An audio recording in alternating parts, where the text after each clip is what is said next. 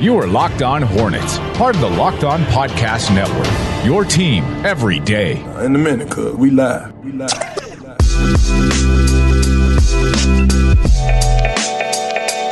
Today's episode is brought to you by Built Bar. Go to BuiltBar.com and use promo code LOCKEDON and you'll get $10 off of your next order. We're part of the Locked On Podcast Network. It's your team every day. Local experts on the #1 daily sports podcast network. You can subscribe to the pod on iTunes, Stitcher, Spotify, wherever you get them. And you can follow us on Twitter at Locked On Hornets. I'm on Twitter at Walker Mail, and Nada is on Twitter at Nada the Scribe.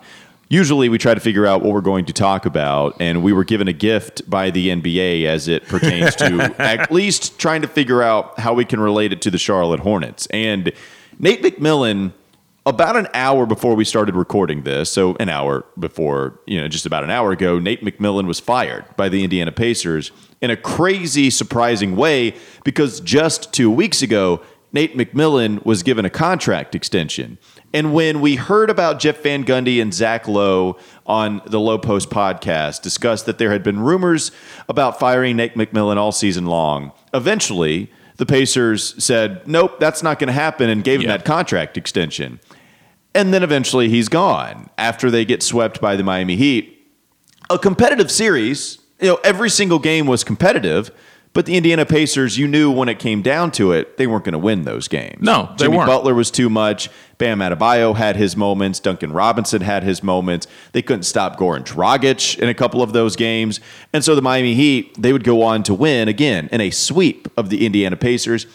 And not, as I mentioned, I think either yesterday or 2 days ago, it went about as 100% accurately as I could have depicted it, where the Heat were going to have close games against the Pacers, and I might have gone with a 4 or 5 game series, and it played out exactly as expected. What is your reaction to Nate McMillan getting fired from the Indiana Pacers? The first one, my first reaction, I really can't say on this podcast. The second, anger or shock? Both, honestly, because you can't, and I think the shock was, for me, the Pacers putting in the press release that Nate McMillan went 3-16 in the playoffs with the Pacers. Right. And without a shred of context. Like, see, guys, look at this record. This is why we fired him. He wasn't good in the playoffs. And it just, like, the fact that they fired him without a shred of context and just basically gave people enough bait despite not looking deeper at it. Like you said, though, Walker, if you look at it in context, you had a Oladipo that wasn't quite right. You had a TJ Warren who, while he played well, we found out had plantar fasciitis, 2 games before the playoffs started?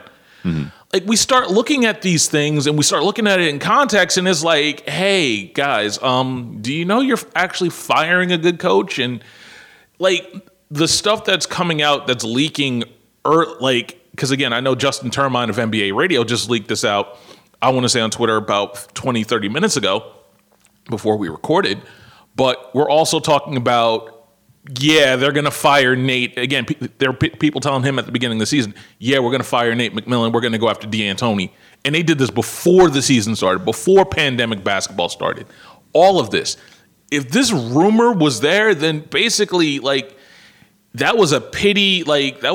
Okay, here's your money. Go take it. And we thank you for what you're doing, but we're going to move on. And at the end of the day, it kind of I don't know why I'm taking it so personal, but this one feels very, very personal to me today. I don't know why. Well, I mean, Nate McMillan, I have some thoughts on this, right? Because you should. I am an Indiana Pacers fan as well as a Charlotte Hornets fan. I grew up a Pacers fan along with the Hornets. I pulled for both teams just because I have family that's based in Indiana.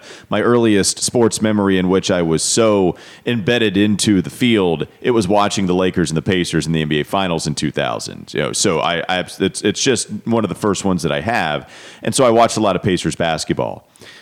It's interesting to see everybody's reaction to this because I think a lot of people are coming up with the context you are. Okay, he's got a 3-16 playoff record, but they've never been too healthy. Some of the wins that they were able to accumulate came against the Cleveland Cavaliers team that went to the NBA Finals, where it was led by maybe the greatest player ever in LeBron James. And the Cavaliers still almost got upset by the Indiana Pacers. Remember in that series, LeBron hit a buzzer beater and beat the Indiana Pacers. So you had that series to go off of as some success story, but it just hasn't fared well for them afterwards in the last couple of seasons as they get to the postseason. You don't have Sabonis. We know about the other injuries. They have not been healthy. Victor Oladipo essentially missing a year and a half. I understand all of that. Yet why do I look at this and think, yeah, I understand it? Because I'm not shocked by Nate McMillan's firing because he was this fantastic coach. What this came out of left field, especially if we're getting reports about there have been rumors all season long, especially if there has been criticism from Pacers fans about Nate McMillan for the last couple of seasons. But I just don't, I'm not shocked that way. I'm shocked because Nate McMillan got the contract extension, and it just seems like the timing, they had led us astray. Yeah, he's going to be here for a while. Nope, 2 weeks later, they're going to fire him. I don't think he's the guy, Nada. And ultimately, if you're not the guy and you want to move on, then I don't have a whole lot of criticism for the Indiana Pacers as far as moving on for a different coach, because I don't think he is a great head coach. I don't think he was great in this series, despite some of the injuries that they had. The offense, it is archaic, even with the personnel that he's given with two big men. I get all of the things that were hard. I get all of that. I don't think Nate McMillan is this awful, awful coach. I just don't think he is the next guy to bring them a level up where I think the Pacers are ready to take finally that next step ever since they, kind of left that step with Paul George and company in that core. My counterpoint is, are we sure Mike D'Antoni is? Like, I think we kind of ignore that, and this is something that I kind of worry about.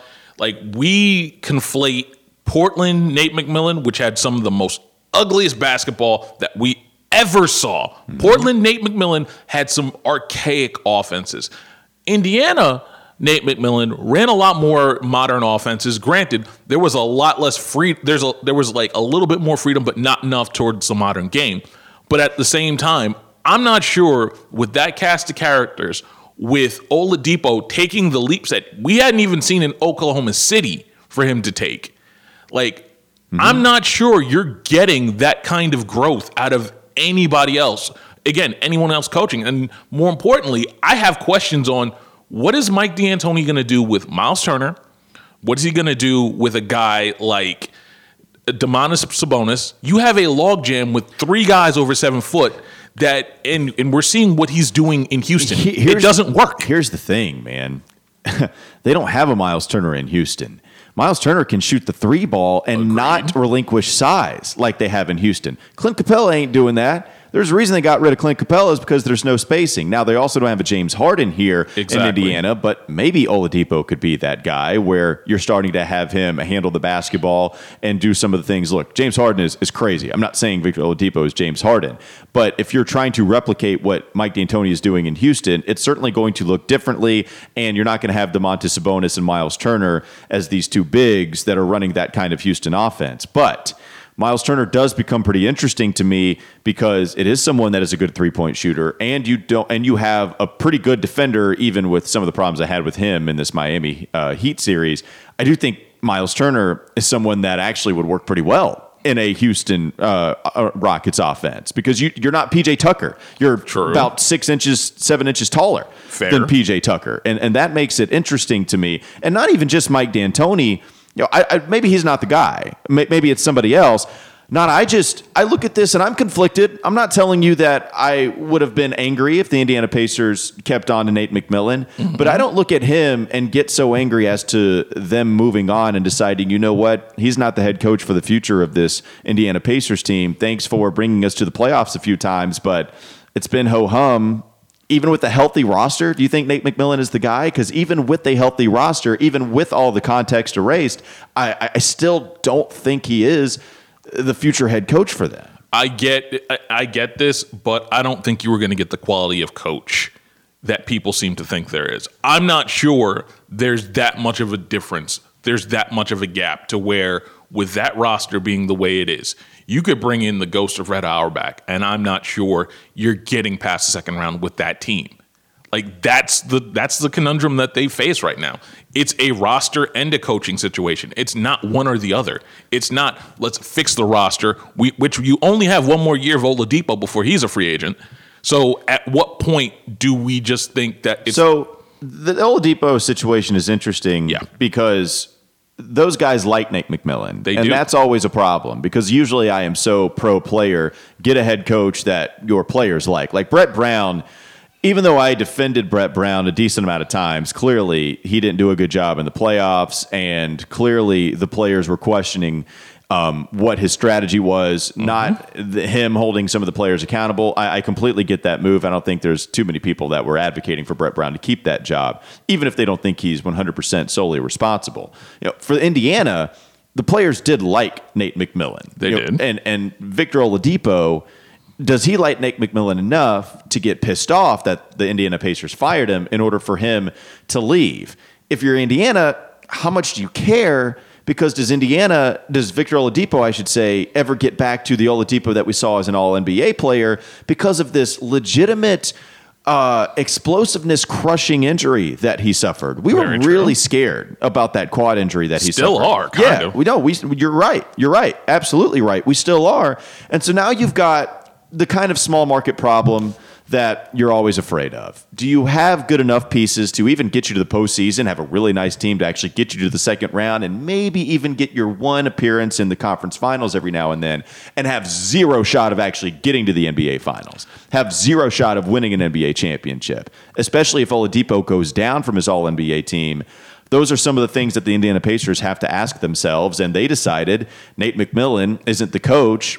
We'll see what they decide to do with the personnel. Yeah, I get why they wanted to experiment that way, but how many times have we seen this go down where they make a move to quote-unquote appease a player, and then he ends up wanting to leave in the summer anyway? Yeah, well, and that's by the trade deadline. Well, and if they want to keep Victor Oladipo, and I understand why they would, of course. If they want to, then maybe this is the smart decision to get Mike D'Antoni in here 1 year before he's going to leave contractually, and then maybe you get that year of rapport where, okay, it's not nearly as bad. Like if you make this move when Victor Oladipo becomes a free agent right away, you might not be able to salvage what Victor Oladipo thinks because, oh no, I'm pissed. I don't care what you have to say. I'm gone. It doesn't matter. Here, you play with Mike D'Antoni. Maybe everything goes extremely well and you decide to stay. A couple of instances that come to mind is one, Giannis with Mike Budenholzer. Yes.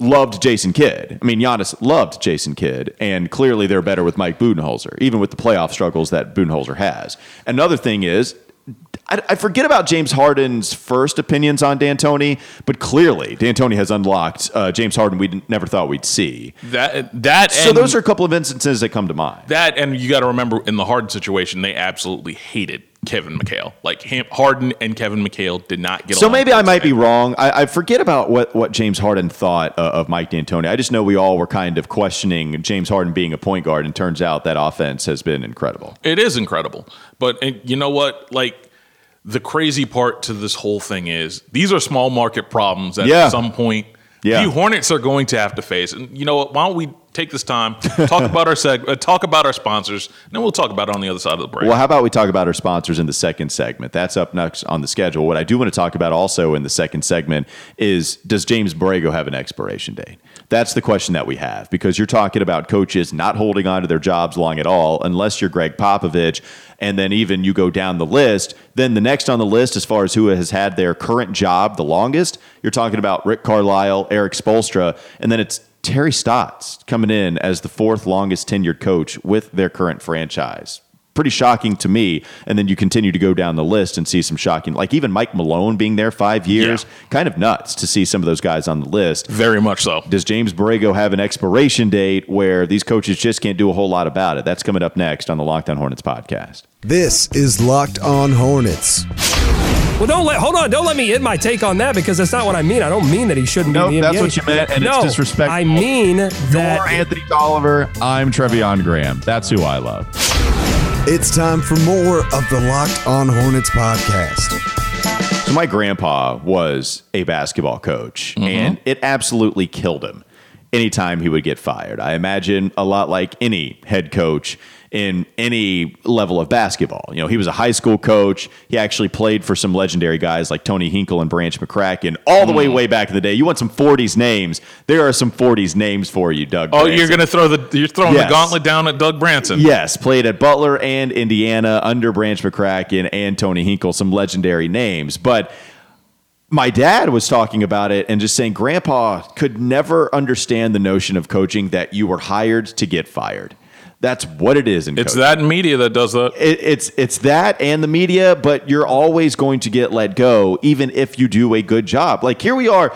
Clearly, Nate McMillan has done a good job with a small market. Indiana's done a good job of personnel building as well, as far as getting you at least to a point that is certainly respectable. But also, you can look at a lot of these head coaches where Dwayne Casey is someone that comes to mind. Dwayne Casey is coach of the year and gets fired. Nick Nurse becomes one of the best head coaches in the NBA, gets coach of the year himself with Toronto. Still, I was advocating for Dwayne Casey to keep his job. And you still even have questions about, clearly Nick Nurse is really, really good, but also there's a really good case to be made for Dwayne Casey winning a championship with Danny Green and Kawhi Leonard as well. Like people kind of leave that out when we talk about why Dwayne Casey was fired. So, even Nick Nurse, you're not giving him up. That's just one anyway, right? The point is, Casey wins coach of the year, he gets fired. You look at these guys with the longest coaching tenures with their franchise. You're getting to Mike Malone, who has 5 years under his belt with Denver, and you're still in the top 10. Yes. And Doc Rivers has been with the Clippers 7 years, and even to that point, he wins a championship with Boston. And I know it gets ugly there, but that's still one of the reasons that these guys eventually leave the franchise or get fired. And you're talking about him being a good coach with Boston. So James Borrego is the question that we have. Yes. James Borrego is the coach that is trying to get something off of the ground here in Charlotte. Yes. And maybe you would want to compare this to Brett Brown, but I think the difference is Brett Brown was the guy to endure inevitable pain.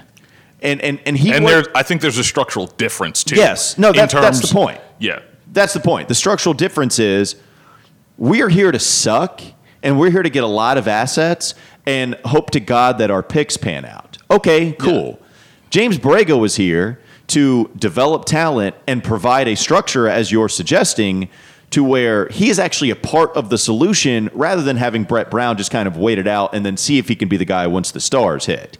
So that's a little bit different here. Yes. But we could see once the Charlotte Hornets are ready to take that next step, can Borrego adapt from being here to provide the structure and also lasting to the second phase of getting into the playoffs and then lasting to the next phase of actually contending in the playoffs. It's really hard for these coaches to make that transition and stick it out for a really long time. It's funny you mention that because the guy that I thought of just now while we were talking about this, think about a guy like Kenny Atkinson, like a guy that developed Spencer Dinwiddie, that developed a Karis LeVert.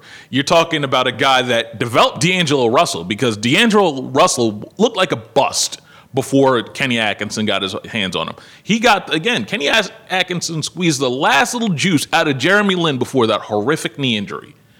So when we start talking about guys that build cultures, we also notice that they don't last. Mm-hmm. And there is a difference in transition. Like, okay, you're going to build these guys up. You're going to get them to be pros. There is a skill set for that. There is a job for that. If you are a coach that does that, there will always be a job for you. But there's always going to be that guy. And again, when it's winning time, those guys don't necessarily make the transition. And you know what? We might have to be okay with that. And that's where I'm kind of like you're talking me into this to where, yes, there is a shelf life to guys like Borrego. I don't want there to be because I think the culture that he's building, again, Cliff couldn't even do that. Well, what you're doing now is, even if I say all of that, I did provide a lot of evidence to suggest that I'm going the other way and saying that James Borrego, or that I'm going this way, that James Borrego does have an expiration date. Mm-hmm. But I'm actually not with Borrego, nada. I don't know if it's biased. I think Borrego's different. Well, here's the reason I think it's different. Because, one, he is a part of this structure and developing all of this talent. And I also think James Borrego is someone that does hold players accountable, unlike what Brett Brown did. he didn't appease to the veterans on this team. This is also true. Yeah. He didn't. It's somebody that is 100% honest with you, and the players respected that. Mm-hmm. He also gets the most out of these young guys who seem to really enjoy playing for James Borrego. I also think this is a guy whose personality does mesh with stars. I think this is someone who has that kind of attitude of holding guys accountable and not being somebody like maybe a Brett Brown where he's afraid to tell anybody certain things. Or maybe when he does, the Jimmy Butler thing just doesn't go well. I think Borrego is a dude that's likable from these players, whether you're young or you're old, and he's providing the structure. I wonder if James Borrego is something to buck that kind of trend. And it seems right now, too, another important piece of these coaches keeping their job is, of course, the relationship that they have with the front office. And it seems right now that, we're 2 years in. It's so early. And so we're officially in year one of the rebuild is officially over. So we're trying to project way far out because I don't think the Hornets are going to make the playoffs next season. We could have a down year, sure. But I do think as far as now goes, what I've seen from his personality, I've seen the Hornets take the right kind of shots. It is a modern way of thinking, the way that they play their offense, yet still he wants to hone in on the defense. I think these are all good things. And he's got a really good relationship with a Mitch Kupchak, who, according to Rick Pennell and from what we've seen with our own eyes, has full authority over everything in a way that Rich Cho didn't, and that's what we had become accustomed to the previous decade. And one other thing that I think we also have to realize is that, and it's something that I remember Rick talking about on this podcast a lot. I remember this year Marvin going to Borrego and saying, look, you're just going to have to be brutally honest, and you're just going to have to realize you're not going to please everybody. And I just remember that we'd still have to remember that Borrego is still learning on the job in sorts of, okay, how do I best develop these guys, and how do I get the most out of them? So when we start talking about that, he's still learning on the job. We do not know the finished product. And again, when we say we don't know the finished product of James Borrego, I'm not sure we're going to ever figure that out until it's time to start winning this team. It's time to start making the playoffs instead of development being the only thing. Sure. And I think a devil's advocate argument to saying, well, the veterans were really good. The locker room has always been a really good locker room with Charlotte. So it's easy for a guy like Borrego to appease to some of these veterans. I think that's absolutely a good point to bring up because Marvin Williams is one of the best dudes in the NBA. Nobody has a bad thing to say about him. Nick Batum is someone that is, despite what you might think of him on the court, off of the court, it's not anybody that's going to ruffle any feathers. And he's going to be the quiet guy. Yeah. He's going to be the old head that quietly pulls your coat and tells you, hey, young blood, you do this instead. Well, and he'll do it in a really cool French accent, too. So the veterans that he's dealt with were pretty easy to manage and pretty easy to get along with. But Terry Rozier didn't have that track record in Boston. And maybe you want to chop it up to him just growing another year older and becoming a veteran in this league. Or maybe you want to chop it up to James Borrego just being upfront with him.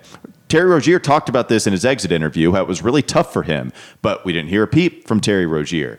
James Borrego was really open with him. And a guy that had problems in Boston, even with a guy like Brad Stevens, who everybody apparently but Kyrie Irving loved, right? Yep. So even with a guy like Brad Stevens, Terry Rozier was out here and being a little moody, and we had all of that kind of reputation for him.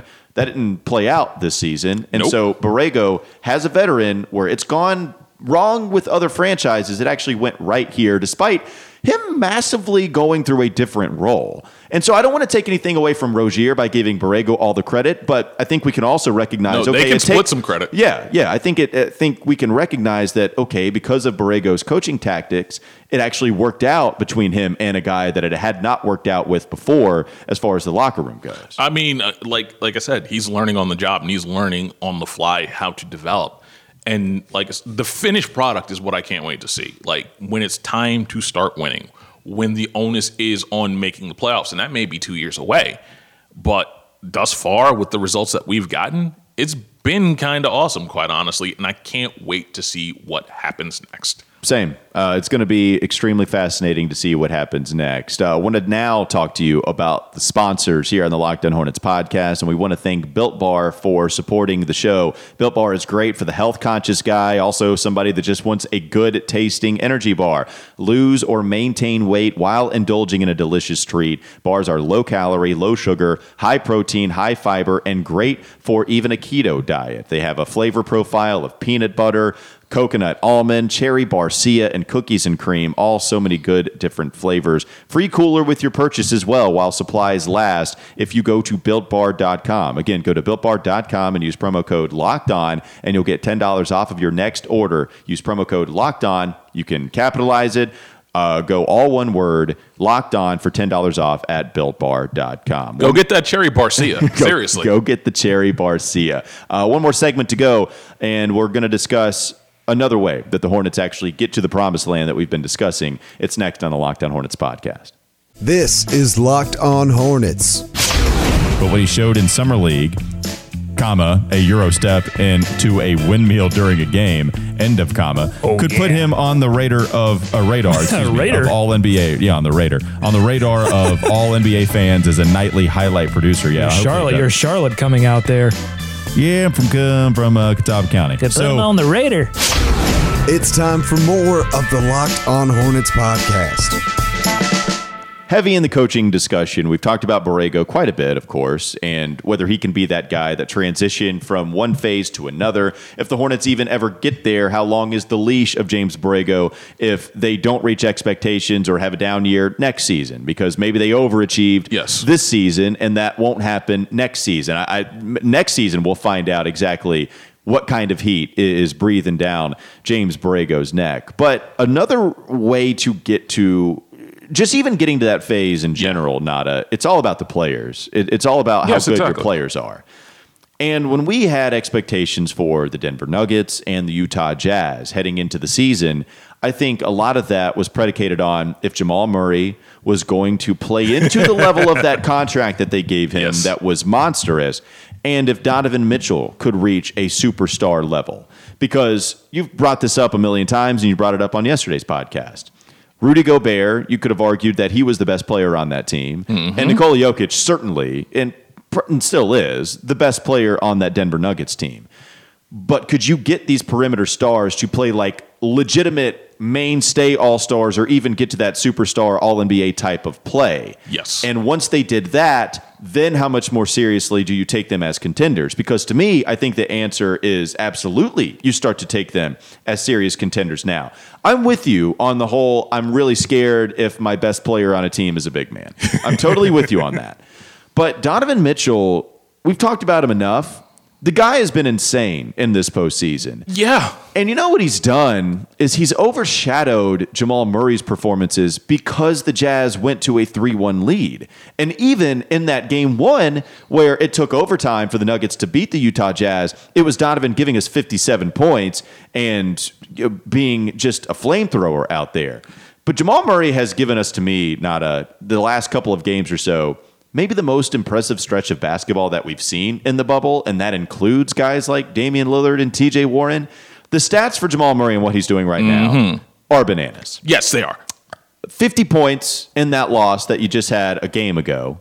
Yesterday, he gave you over 40, and that's most of that's in the second half. That was the crazy part. That stretch was insane. He didn't miss a shot. He gave you a 360 layup with the wrong hand, which was just dumb. Over Rudy Gobert. Yeah, over the best defensive center in the league. Then you have a guy like, then you have him hitting 3-point shots that rattle in and touch all parts of the rim, but eventually it goes in. He hits another three. He hits these really tough mid-range jumpers. There's one play where he gets the rebound, and then there's 3 seconds on the shot clock, but he thinks it might reset. He looks at the shot clock all the way at the other end, turns around, and just drains it, and he doesn't miss. And he's not somebody that's turning over the basketball. Like that fourth quarter against Utah was maybe the most impressive quarter of basketball that I've seen in the bubble. These guys have developed into stars, and I think the point to bring home is Hornets don't have that guy, in my opinion, on the roster. Not yet. And not yet. Not yet. And that's what the third pick could be. But what we're saying is also we've seen those guys develop quite a long way.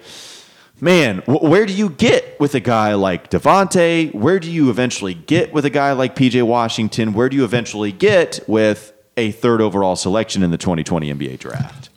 It's funny because I think depending on like what you believe in terms of your development staff, you can get a Jamal Murray. I don't know if that's going to be an Anthony Edwards. I don't know if that's going to be a LaMelo Ball. It could be even a Tyrese Halliburton, depending on how you want to look at it. But the funniest part about all the stats, in back-to-back games, I saw this, and shout out to Andy Glockner, former SI editor. He pointed this out. In back-to-back games, 92 points, 19 rebounds, 15 assists with 0 turnovers. It's insane. It's berserk. Yeah. It is absolutely absurd with no turnovers. And you're talking about the guy was probably at best, if we're talking about playoff bubble performers, he's behind he's probably behind Donovan Mitchell and Luka. That's it. Yeah, certainly in the postseason. Certainly in the postseason. Postseason bubble, he's only behind Luka, and literally he's only behind those two. Oh yeah, it was insane watching him go off in the fourth quarter like that.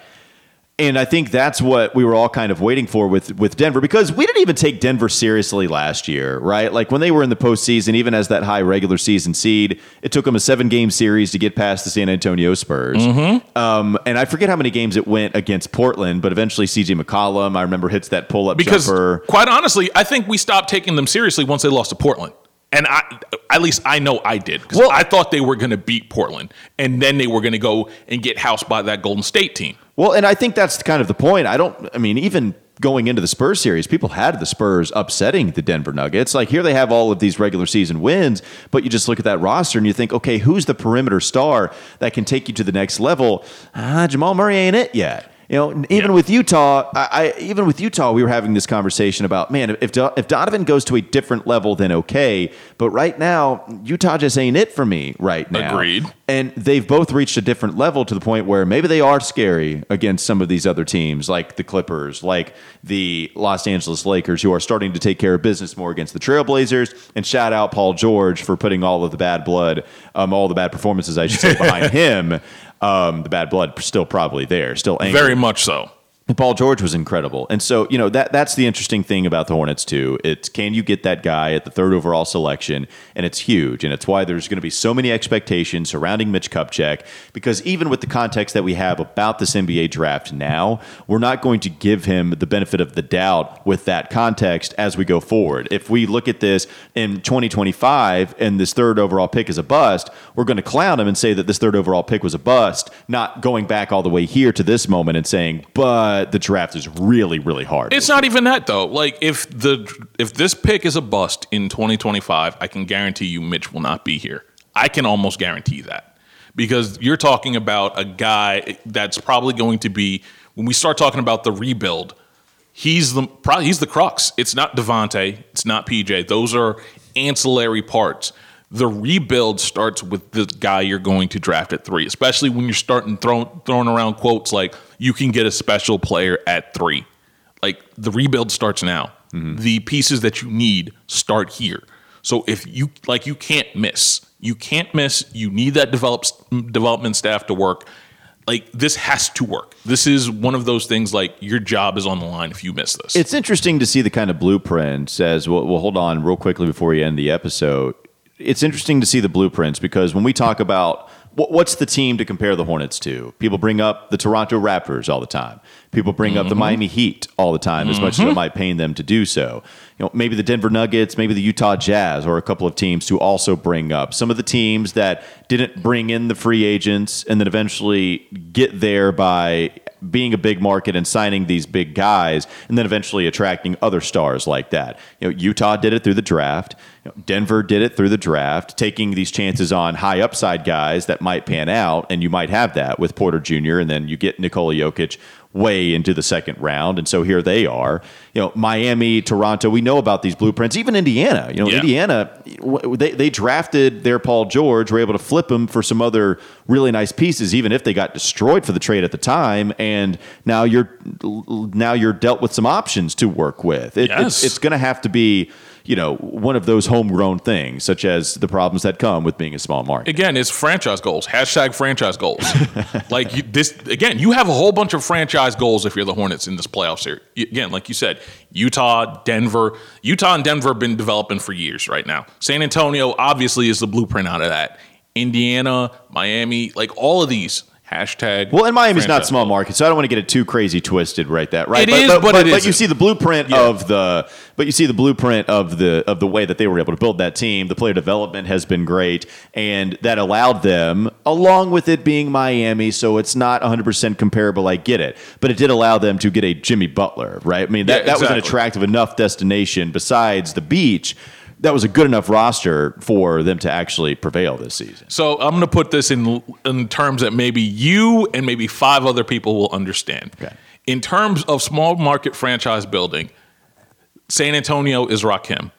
And then everybody, like Q-Tip, that's Miami. Everybody, why is Q-Tip Miami? Are these the OGs is what you're saying? Again, that's what I'm saying. The blueprint, everything, again, it's Rakim. San Antonio is Rakim. Mm-hmm. He birthed everything else after that in terms of development. Or it could go back to another conversation that we had is Dilla San Antonio, and then all these other producers are some of these other teams that have had success after San Antonio did. Just end the damn show. Is Kanye Miami? No. Just end the show. End the show, Walker. Up this edition of Locked On Hornets. Thanks again to Built Bar for supporting the show. Now tell your smart device to play the most recent episode of Locked On NBA. Have a great day. We're going to try to get Doug Branson on the show in the next couple of days. We'll see you tomorrow.